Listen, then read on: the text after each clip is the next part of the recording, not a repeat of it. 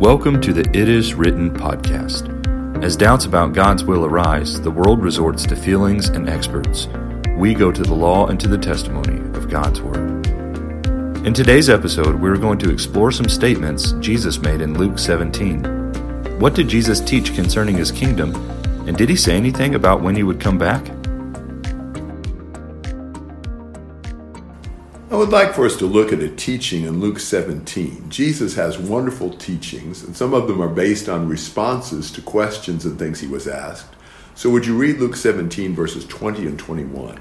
When he was asked by the Pharisees when the kingdom of God would come, he answered them, "The kingdom of God is not coming with something observable. No one will say, 'See here,' or 'there,' for you see the kingdom of God is in your midst." So they're asking about the kingdom of God, and their idea of the kingdom, their messianic kingdom concept, was not at all Jesus's concept. He said the kingdom of God is not coming with signs to be observed. This is not going to be some earthly reign with military power and opulence and so forth. He said this is a kingdom of God in your midst or within you. I think what he's saying is that Jesus' reign is an internal spiritual reign over men and their hearts and their lives. It's not a rule over territory like you often see in the world. Which is consistent with the rest of his teaching. It is, very much so. But he goes on from this, kind of uses this as a springboard to teach some things that I think are very important. So would you go ahead and read the rest of the chapter, verses 22 to 37? Sure. Then he told the disciples, "The days are coming when you will long to see one of the days of the Son of Man, but you won't see it. They will say to you, 'See there,' or 'See here.' Don't follow or run after them. For as the lightning flashes from horizon to horizon and lights up the sky, so the Son of Man will be in his day. But first it is necessary that he suffer many things and be rejected by this generation. Just as it was in the days of Noah, so it will be in the days of the Son of Man. People went on eating, drinking, marrying, and being given in marriage, until the day Noah boarded the ark, and the flood came and destroyed them all. It will be the same as it was in the days of Lot. People went on eating, drinking, buying, selling, planting, building. But on the day Lot left Sodom, fire and sulfur rained from heaven and destroyed them all. It will be like that on the day the Son of Man is revealed. On that day, a man on the housetop, whose belongings are in the house, must not come back down to get them. Likewise, the man who is in the field must not turn back. Remember Lot's wife. Whoever tries to make his life secure will lose it, and whoever loses his life will preserve it. I tell you, on that night, two will be in one bed. One will be taken, and the other will be left. Two women will be grinding grain together. One will be taken, and the other left. Where, Lord? They asked him. He said to them, where the corpse is, there also the vultures will be gathered. So Jesus is talking, I believe, about his second coming, and he's making several very important points for us to consider about that. First, he says that his second coming will be obvious. He says the days will come in verse 22 when you'll long to see one of the days of the Son of Man and you will not see it. They'll say, oh, it's over there or it's over here. He says, don't run after them. Don't expect that Jesus is going to come back in some secluded corner that you're going to have to go look for him. He says it's going to be like the lightning. The lightning is observable all over the globe. You know, it'll be from one part of the sky to the other part of the sky. In other words, Jesus' return will be universal. It'll be unmistakable. It'll be something sudden and obvious to all. And it'll be after, of course, he suffered and died in this life. But his second coming will be something that will be highly visible. Everybody will know it. And the second thing he points out about his second coming is that he will come at a very ordinary time. That's a sobering thought. People all the times are talking about the signs of the times and things by which you can tell that Jesus is coming back at a certain time. I remember when in 1988 I received a book talking about the 88 reasons Jesus would return in 1988. When that didn't happen, the next year I got a book about the 89 reasons he'd return in 89. And people have been predicting Jesus' return for generations. But he says it's like in the days of Noah or Lot. The flood, obviously, was a critical event, but there was nothing to indicate that it was coming other than Noah's preaching. It was an ordinary time. People were going about their business, and all of a sudden, the world erupts in a flood. Or Sodom and Gomorrah. Other than the angels warning Lot, there was nothing to indicate that suddenly they were going to have a big storm of fire and brimstone. That's what happened. That's the way it'll be when Jesus comes back. It won't be at a time that you will be able to observe various signs and you can pretty close to pinpoint it. Maybe not exactly, but awful close. It won't be like that. There won't be any warning shots fired against the bow to alert people to the imminent judgment. It'll be just at an ordinary time when people are going about their daily activities. So we always have to be prepared. Then he talks about the right attitude to have when Jesus comes back. Look at 31. On that day, the one who is on the housetop and whose goods are in the house must not go down to take them out. Likewise, the one who's in the field must not turn back. Remember Lot's wife. Whoever seeks to keep his life will lose it, and whoever loses his life will preserve it. He's saying that to be prepared for Jesus' return, we have to have an attitude toward our earthly possessions that we're more than ready to leave them, that we are not attached to them.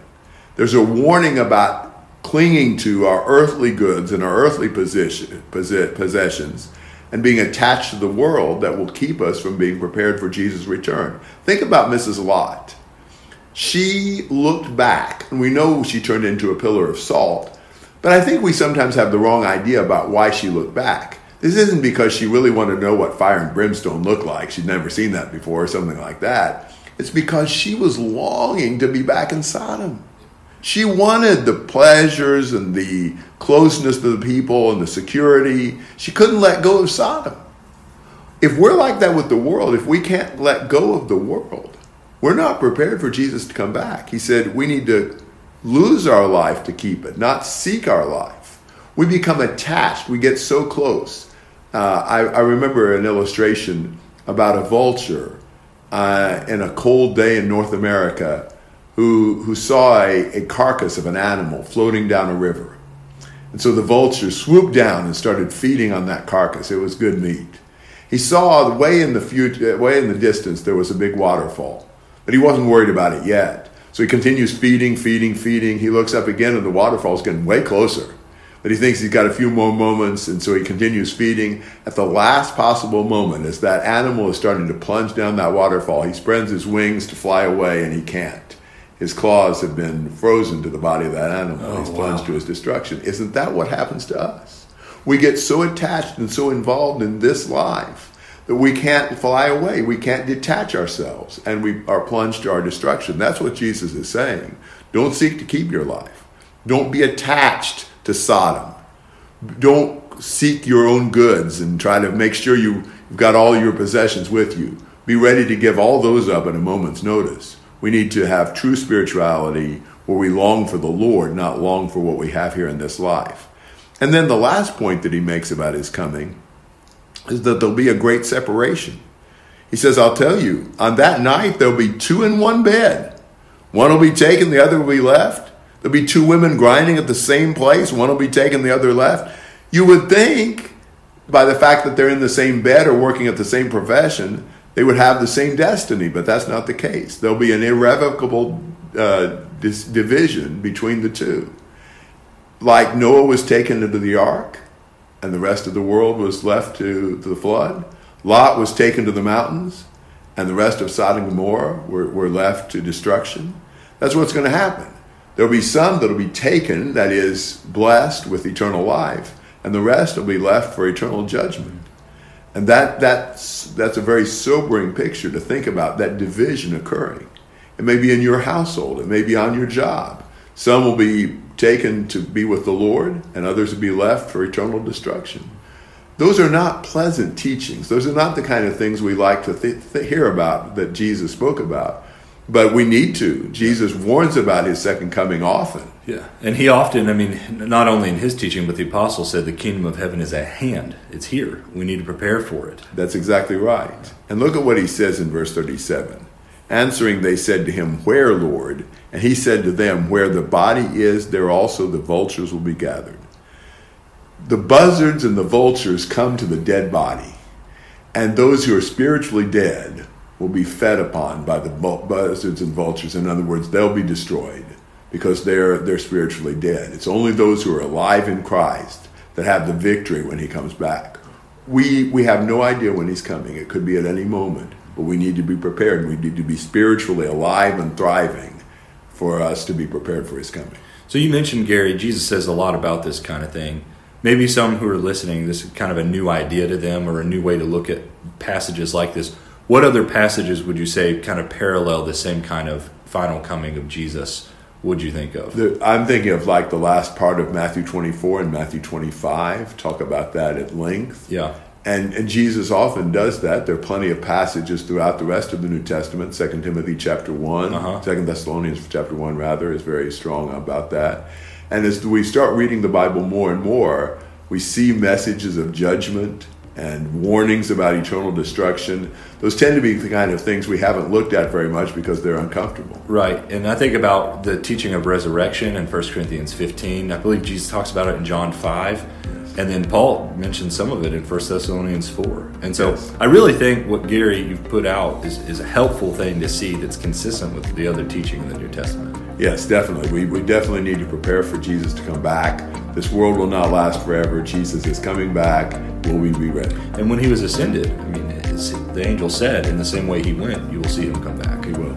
Amen.